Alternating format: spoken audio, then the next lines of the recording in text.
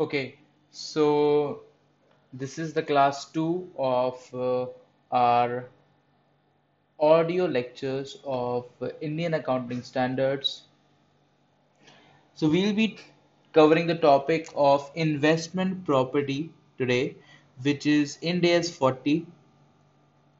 I have divided the whole topic into 10 concepts which we are going to study. So I'll give you a brief of the concepts. So first we'll be understanding obviously the meaning of investment property कि investment property होता क्या है, ये concept one है हमारा. Concept to में हम देखेंगे कि land and building covered by other Ind AS. अब जैसे अगर एक इंडेस अगर एक लैंड है, हो सकता है वो किसी के लिए इन्वेंट्री हो सकता है किसी के लिए इन्वेस्टमेंट प्रॉपर्टी हो जो हम पढ़ रहे हैं, किसी के लिए हो सकता है पीपीई हो, किसी के लिए हो सकता है 115 में रेवेन्यू हो, रेवेन्यू फ्रॉम कस्टमर्स 115 इंडेस 115 में देखते हैं हम. अभी उसके बारे में आपको ज़्यादा सोचने की ज़रूरत नहीं है, वो हम देखेंगे 1115 में क्या होता है, 115 में देखेंगे क्या होता है, 115 में देखेंगे क्या होता है. So basically different definitions of land and building देखेंगे डिफरेंट इंडेसेस के साथ कॉन्सेप्ट नंबर 2 में. कॉन्सेप्ट नंबर 3 में हम लिंकिंग देखेंगे इंड एस 40 की विद इंड एस 116 जो कि लीजेस होता है. कॉन्सेप्ट नंबर 4 में हम एक मिक्स्ड केस देखेंगे. मिक्स्ड केस या एक कॉम्प्लेक्स केस कहते हैं जिसको, जिसमें क्या होता है कि एक मिक्स होता है लैंड एंड बिल्डिंग का, वो पीपीई भी होती है, वो इन्वेस्टमेंट प्रॉपर्टी भी होती है. We'll see that. ठीक है, ये चार केस हो गए. केस नंबर 5 में हम देखेंगे initial recognition of investment property.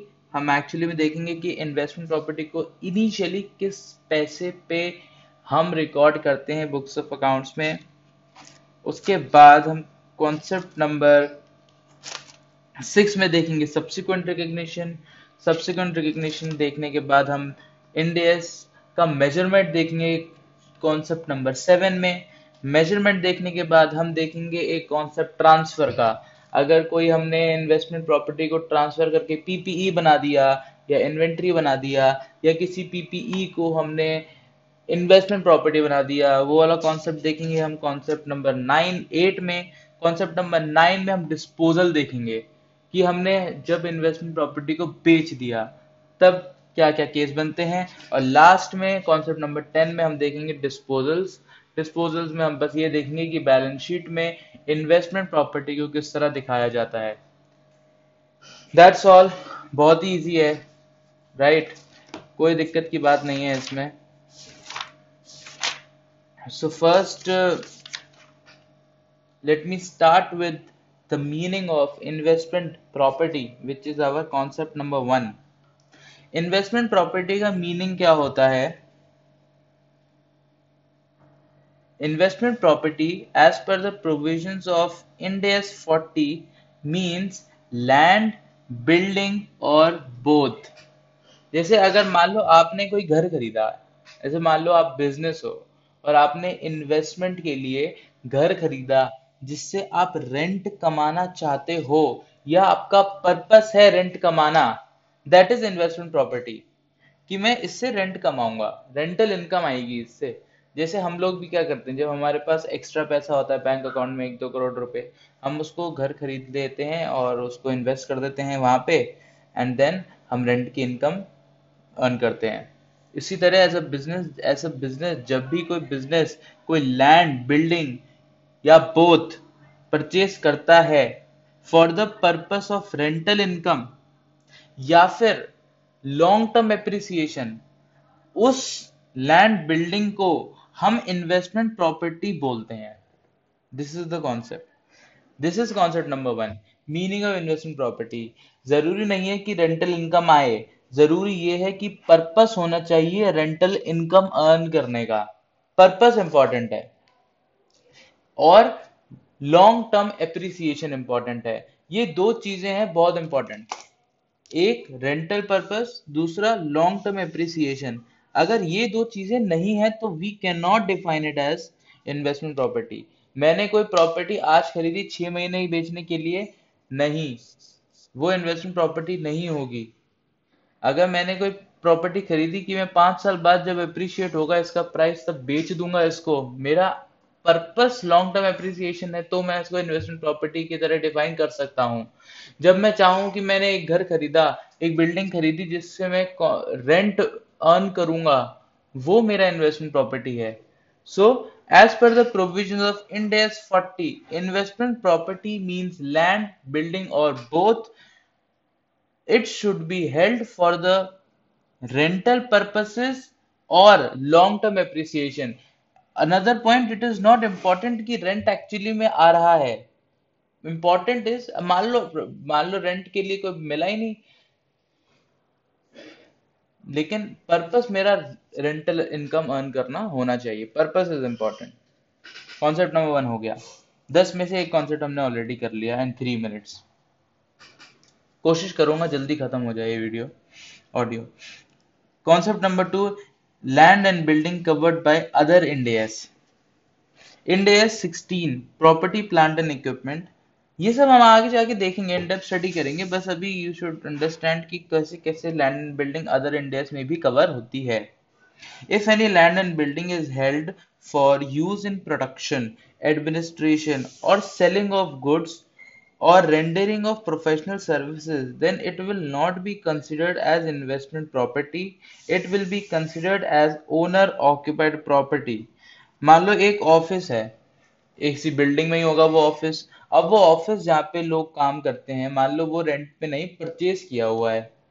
मान लो मैंने एक बिल्डिंग परचेज करी हुई है जिसमें मेरा ऑफिस है।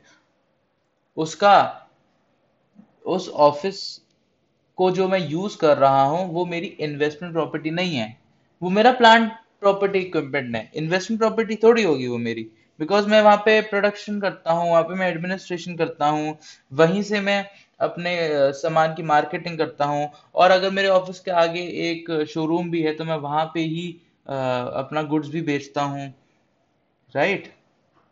और अगर मेरी कोई सीए फर्म है तो मैं वहां पे अपनी प्रोफेशनल सर्विसेज रेंडर करता हूँ। तो this is not investment property. This will be treated under Ind AS 16, property plant and equipment, right.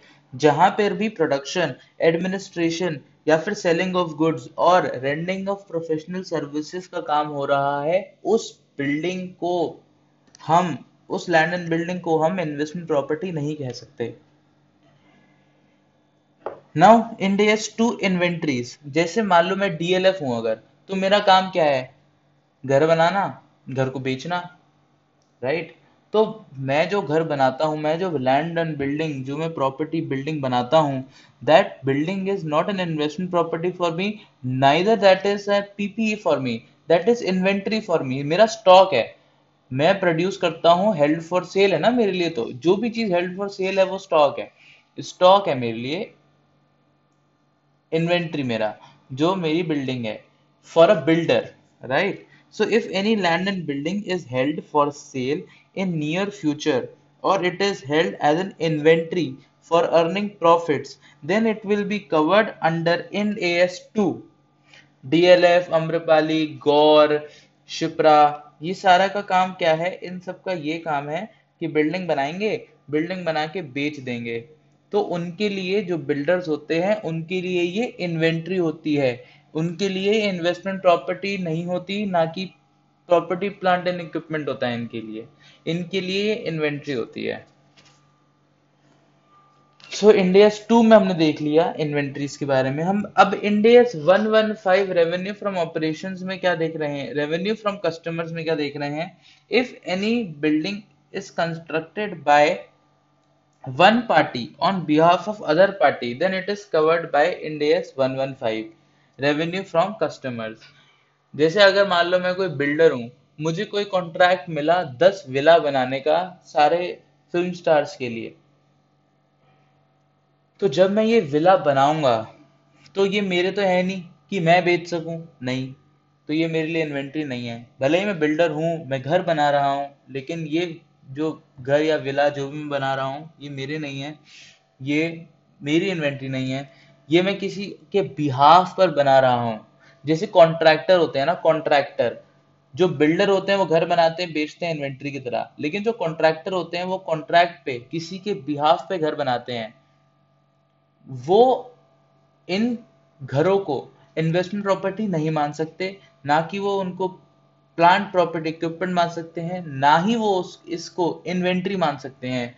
वो इसको इन डेज 115 के दायरे में रेवेन्यू फ्रॉम कस्टमर्स के अंडर ट्रीट करते हैं।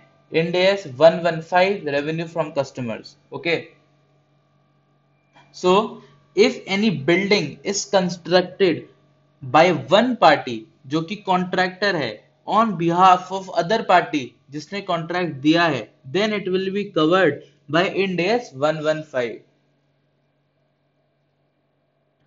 ओके, अब हमारे पास एक और कॉन्सेप्ट है इंड एस 105 का, non current asset held for sale.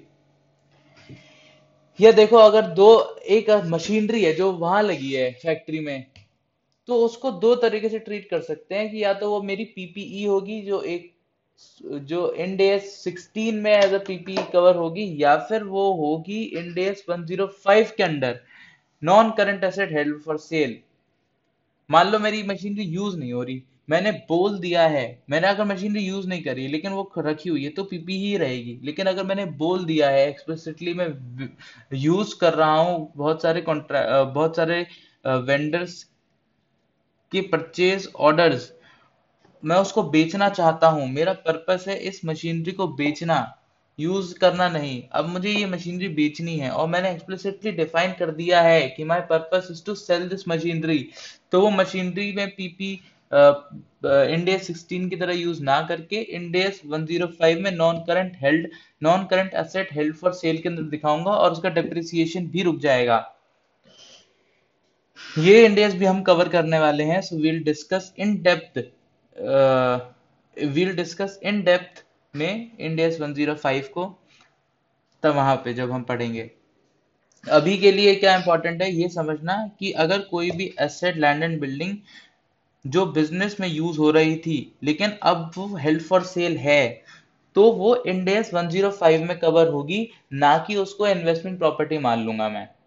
जैसे मान लो मेरा एक ऑफिस है, मैं उस ऑफिस में काम करता हूँ, उस ऑफिस में मैंने बिल्डिंग उस ऑफिस की बिल्डिंग में मैं काम करता हूँ, मेरा पूरा वहां पे एडमिनिस्ट्रेशन देखा जाता है। नाउ मैंने ऑफिस दिल्ली से शिफ्ट करके गाजियाबाद में ऑफिस कर दिया। अब वो जो मेरा ऑफिस है वो खाली पड़ा है, ठीक है, तो मैं उसको ये नहीं बोलूंगा कि अब वो रेंट पे चढ़ाना है उसको।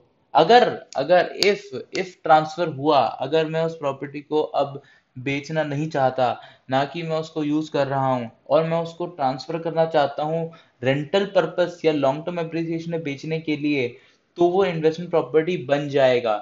लेकिन अगर वो मैं ऑफिस यूज नहीं कर रहा और मैंने बोल दिया है कि मुझे इसको बेचना है और I am looking for buyers, तो फिर वो इंडेक्स 105 में कवर होगा, ना कि index 40 which is investment property में कवर होगा। सो हमने अभी क्या क्या देख लिया है कि इन्वेस्टमेंट प्रॉपर्टी में सिर्फ वही लैंड और बिल्डिंग या और बोथ वही कवर होंगे जो हेल्ड फॉर रेंटल पर्पस और लॉन्ग टर्म एप्रिसिएशन है, बाकी कुछ कवर नहीं होगा। बाकी कुछ मतलब इंडेस 16 के पीपीई कवर नहीं होंगे, इंडेस 2 की इन्वेंट्री कवर नहीं होगी, इंडेस 115 का रेवेन्यू फ्रॉम कस्टमर कवर नहीं होगा, Ind AS 105 non current asset held for sale cover नहीं होगा। ये सब लैंड एंड बिल्डिंग हैं, ये सब लैंड एंड बिल्डिंग के दायरे में आती हैं, लेकिन ये इन्वेस्टमेंट प्रॉपर्टी के अंदर हम अकाउंट फॉर और डिस्क्लोज नहीं करेंगे, क्योंकि ये दूसरे इंडेस कवर करते हैं। कॉन्सेप्ट नंबर 2 खत्म। कुछ इंपॉर्टेंट पॉइंट्स हैं यहाँ पे। If any property remains, then it will not have any impact on its classification. It can also be said that actual rental income is not necessary, but intention of earning rental is only required. कोई अगर property खाली पड़ी है, rent नहीं आ रहा, लेकिन investment property मानेंगे, क्यों? क्योंकि रेंटल पर्पस था मेरा। अब रेंट के लिए कोई बंदा नहीं मिला रेंट पे रहने के लिए, तो उसका मतलब ये थोड़ी कि उसको क्लासिफिकेशन चेंज कर दूं, उसका पर्पस तो रेंटल ही था ना।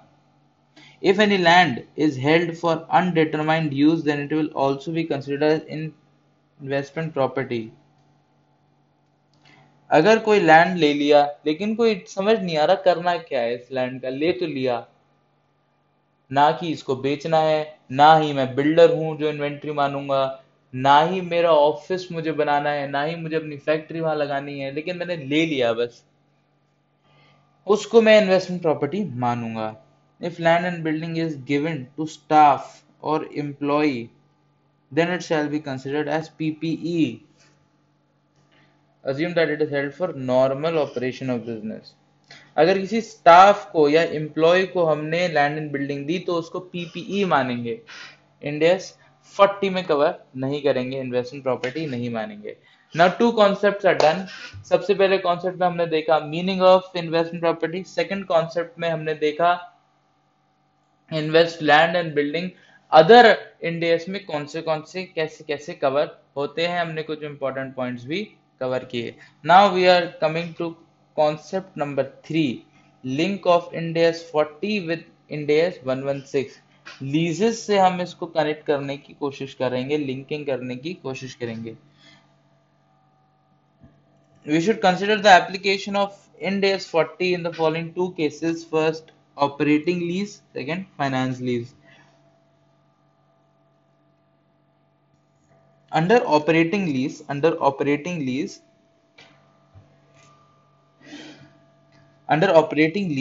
lessor is assumed to be the owner, due to which lessor should apply Ind AS 40 for accounting of investment property. Operating lease में क्या होता है कि लीज पे एसेट ले लो, फिर मुझे वापस कर देना 5 साल बाद यूज करके, मालिक मैं ही हूं उसका, राइट। सो ये ऑपरेटिंग लीज होता है। तो जो मालिक कौन है, इन्वेस्टमेंट प्रॉपर्टी का मालिक कौन है, लेसर। तो लेसर ही करेगा इन्वेस्टमेंट प्रॉपर्टी इंड एस 40 की accounting. Finance lease, under finance lease lessee is assumed as owner, due to which it is to record all the entries with property. जो finance lease होती है, finance lease में जो लेसी होता है वो होता है ओनर। जैसे मैंने गाड़ी ली, मैंने गाड़ी परचेज करी 10 लाख रुपए की, और मैंने उस गाड़ी को लीज पे ले लिया, और मैंने उसको अपने डीलर को बोला कि मैं टोटल पेमेंट 5 साल में कर दूंगा। तो गाड़ी तो मेरी है ना, मैं मालिक हूँ उस गाड़ी का, मैंने मालिकाना हक जमा लिया है उस गाड़ी पे। I am the owner of that car. ऐसा तो होता नहीं है कि मैं गाड़ी खरीद लूं फिर उसको फिर जो डीलर है वो बोले कि नहीं गाड़ी तो हमारी वापस कर दो, पॉसिबल ही नहीं है। तो फाइनेंस लीज के टाइम पर जो लेसी होता है, लेसी जिसने एसेट लिया होता है, वो ओनर होता है एसेट का। If lessee will give this property for rental to third party. अब मैंने गाड़ी जो ली फाइनेंस लीज में ही दो कॉन्सेप्ट आते हैं, ठीक है। फाइनेंस लीज में अब दो कॉन्सेप्ट आते हैं। अब इंड एस 40 कहाँ लैंड करता है वो देखते हैं। ऑपरेटिंग लीज में आसान है, ऑपरेटिंग लीज में हमने समझ लिया। ऑपरेटिंग लीज में हमने क्या समझा कि ऑपरेटिंग लीज में हमने ये समझा कि जो लेसर है, जिसका एसेट है, जिसने एसेट को रेंट पे दिया है, ऑपरेटिंग लीज में वो वापस ले लेगा, तो वही करेगा इन्वेस्टमेंट प्रॉपर्टी की अकाउंटिंग। फाइनेंस लीज में अगर लेसी जो है, लेसी करेगा अकाउंटिंग, लेकिन अगर लेसी ने, जैसे मैंने गाड़ी ली डीलर से फाइनेंस लीज पे, तो गाड़ी मेरी है, लेसी हूं ना, मैं रेंट दे रहा हूं उसका, रेंट देने जैसी खत्म हो जाएगा गाड़ी मेरी हो जाएगी। अगर मैंने वो गाड़ी किसी थर्ड पार्टी को, मैं लेसी हूं, मैंने वो गाड़ी किसी को थर्ड पार्टी को दे दी रेंट पर, मैंने उस गाड़ी को ओला को दे दिया कि चलाओ इस गाड़ी को, और ओला मुझे रेंट देता है, अब इसका मेरे को रेंटल इनकम मिलता है उस फाइनेंस लीज असेट से, तो फिर मैं उसको इंड एस 40 में कवर करूंगा क्योंकि मेरे को रेंटल इनकम मिल रही है। लेकिन अगर उस असेट को मैं खुद यूज करूंगा अपने बिजनेस में, तो फिर वो इंड एस 116 में कवर होगा। ये कॉन्सेप्ट है, कॉन्सेप्ट नंबर 3। बेसिकली हम समझना चाह रहे हैं कि कौन फाइनेंस लीज पे असेट जो हमने लिया है वो कब कवर होगा इंडेस 40 में और कब कवर होगा इंडेस 16 में। अब ऑपरेटिंग लीज में तो कुछ नहीं है ना, ऑपरेटिंग लीज में तो मेरा असेट है, मैंने उस एसेट को दे दिया किसी को रेंट पे। मेरे पास बिल्डिंग है, मेरे पास बिल्डिंग है, मैंने बिल्डिंग दे दी रेंट पे, रेंट मेरे पास आ रहा है, रेंटल इनकम, घर मेरा ही है, घर उसका नहीं है, कॉन्ट्रैक्ट खत्म होगा वो घर चला जाएगा, घर मेरा रहेगा। तो ये तो है ही प्योर इंडेस 40 कॉन्सेप्ट, ये तो है ही विंडोज 40 का कॉन्सेप्ट ऑपरेटिंग लीज में। अब हम लीज पे भी दो तरह के लीज देखते हैं, इसलिए ये लिंकिंग जरूरी थी करनी। इसमें कुछ टफ नहीं है, it's a very easy concept. Link of index 40 with index 116। Index 116 में हम लिंक करने की कोशिश करते हैं क्योंकि 116 में एक पॉइंट है जहां पे उस असेट को इंडिया 16 में पीपीई की तरह माना जाता है। तो वो कॉन्सेप्ट समझने के लिए हम इसको लिंकिंग करना चाह रहे हैं।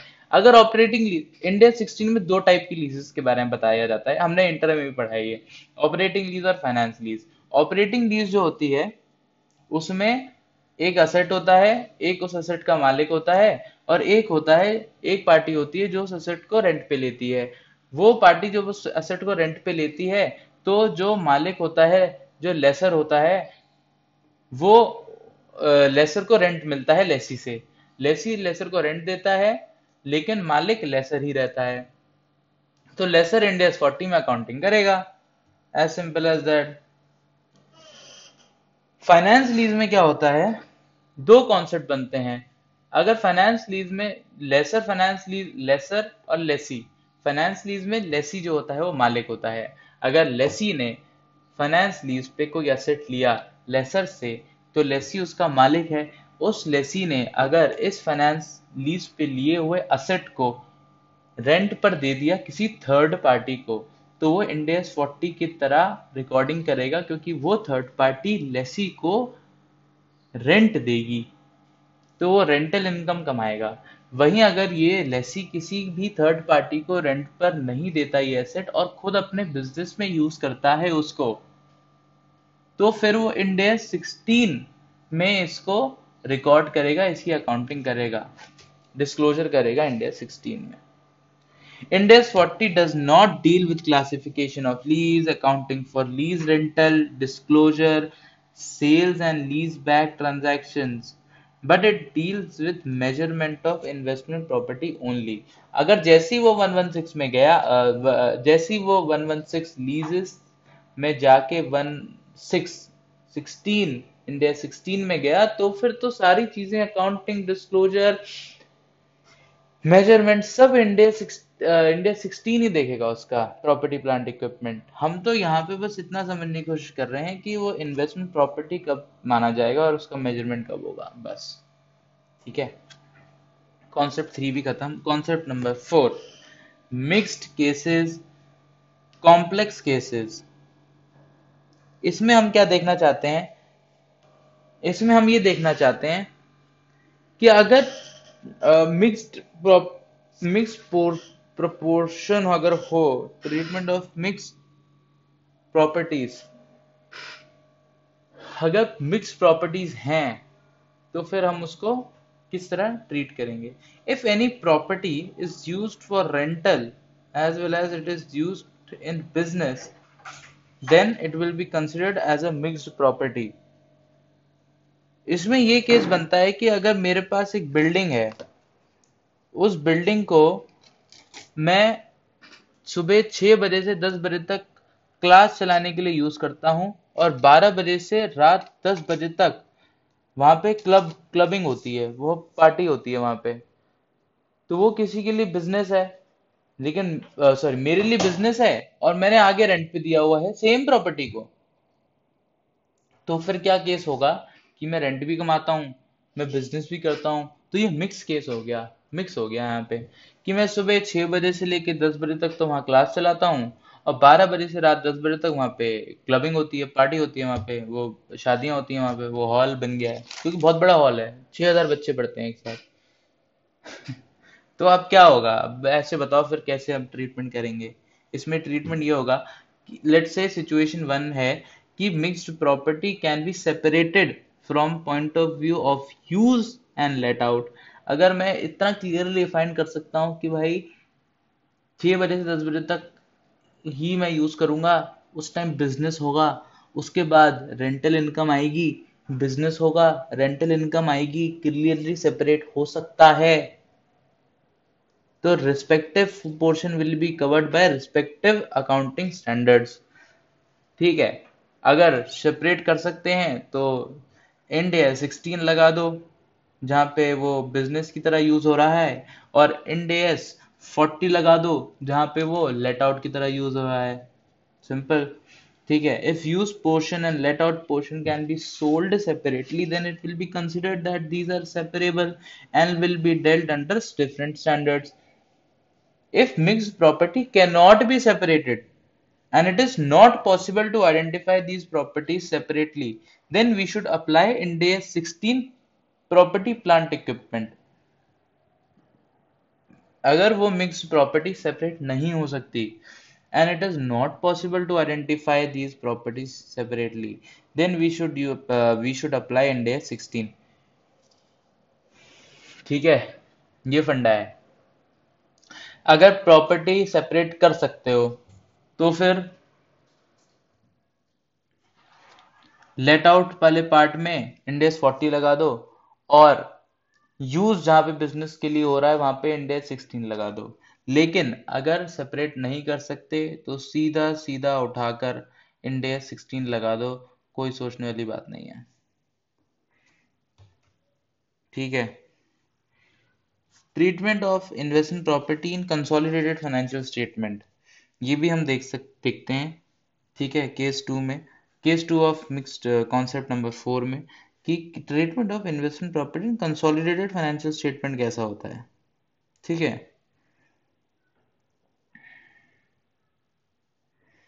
If any investment property is within the group, मान लो एक पेरेंट कंपनी है और उसकी एक होल्डिंग कंपनी है, it is let out by the holding company to subsidiary company. ठीक है, or subsidiary to holding, then we should apply Ind AS 16 on CFS, because intercompany transactions are eliminated automatically in CFS, but it will be dealt under Ind AS 40 in separate financial statements of the owner. अब समझो इस बात को क्या मतलब है इसका। अगर एक इन्वेस्टमेंट प्रॉपर्टी है, ठीक है, अगर एक इन्वेस्टमेंट प्रॉपर्टी है, मैं एक होल्डिंग कंपनी हूँ और मेरी एक सब्सिडरी कंपनी है। मेरी होल्डिंग कंपनी का नाम है वाई लिमिटेड और मेरी सब्सिडरी कंपनी का नाम है के लिमिटेड। ठीक है, अब वाई लिमिटेड होल्डिंग कंपनी है जिसके पास एक बिल्डिंग है, वो वाई लिमिटेड कंपनी के लिमिटेड कंपनी को वो बिल्डिंग रेंट पर देती है।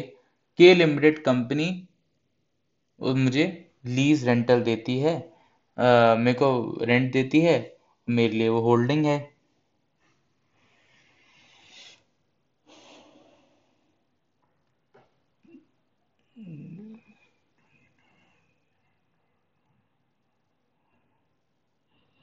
और जो के लिमिटेड है उसके लिए वो पीपीई है क्योंकि वो वहां पे बिजनेस करता है।